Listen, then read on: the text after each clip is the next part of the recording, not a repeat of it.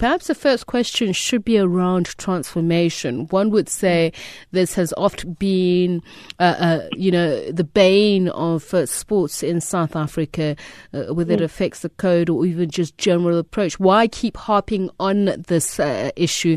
Is it because there's a new approach that's being presented there?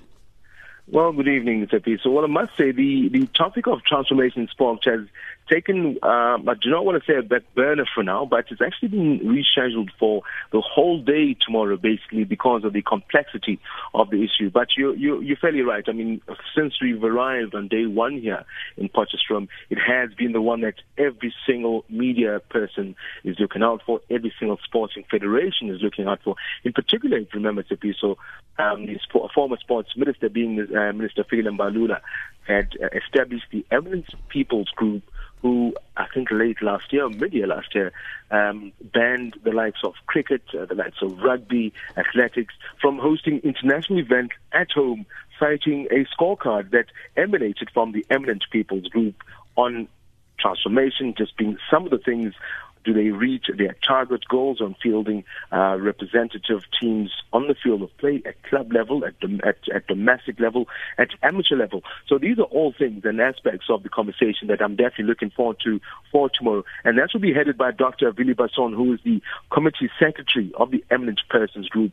And that particular topic, transformation in sport, is definitely one we are definitely looking forward to. But rightfully so, the other topic that, tweaked the interest today, being day two, was that of gender testing in sport as well as gender equality. And obviously, when you think gender testing, gender equality in sport, the first thing that comes to mind is that issue that I hate bringing up when it comes to sport.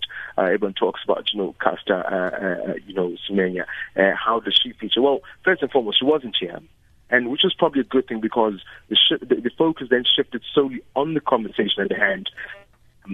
One of the topics or the questions I raised was the fact that if the woman who currently holds the 800-meter record in the women's race, if you look at her picture-wise, and you look at Caster Semenya, why is there a question around Caster Semenya's gender and not of that particular record holder?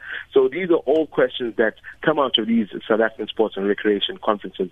And I must say, it's interesting conversations, very interesting, mind-opening, and conversations that a lot of people at home should come out and join in, because they learn a lot when they hear then us, the media, telling them this is what they're supposed to be to know.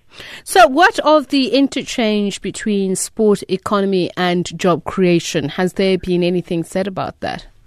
Well, definitely. I mean, today I had an interesting conversation with one of the stadium managers. He is the manager of the Moses Mabhida Stadium, and we discussed typical, things like why do soccer teams, for example, in the context of this conversation, I asked Mr. Vusi Mazibuko, who is the same manager at Moses Mabhida Stadium, and I said, question, why is it that football does not own a stadium? Because this would obviously play into merchandising, which was another topic that I've spoken to today. If I'm a Kaizer Chiefs fan, why must I follow Kaizer Chiefs to Durban if they're playing a home game? Why can't Kaizer Chiefs not invest in a stadium in Johannesburg, in Soweto? Well, them being a Soweto-based outfit, there I can go and buy season tickets. There I can buy, merchandising. There I can buy, tickets for my cousin, my uncle, suite tickets if I need be. And the conversation was, well, exactly, that's it. Soccer is missing out. Unlike rugby and cricket, one could say the past had advantaged those two sports because they do own their own facilities. But then the question is, economics says that Kaizer Chiefs and Orlando Pirates and even Sundowns, being the top three big teams financially in the country, they can afford to buy their own stadium. Why don't they invest in themselves? Because the spin-offs, again, would be economics. If they have a stadium in Soweto, then you know that Mama Usbego, who lives next door, knows that guaranteed on Saturday, my sponsor shop, when I sell Amagwinya and Ikota, I know that fans will be screaming in and out. But Mamasmego right now does not know where Kaizer Chiefs play their next home game, because if it's not in Durban, it's probably in Polokwane or Bombela Stadium. Right, so the economics around that are things that were, play to bear basically for the federations, saying you need to invest in yourselves to get economic spin-offs, and there you get the money that we all want. Okay, thank you so much, Tabiso.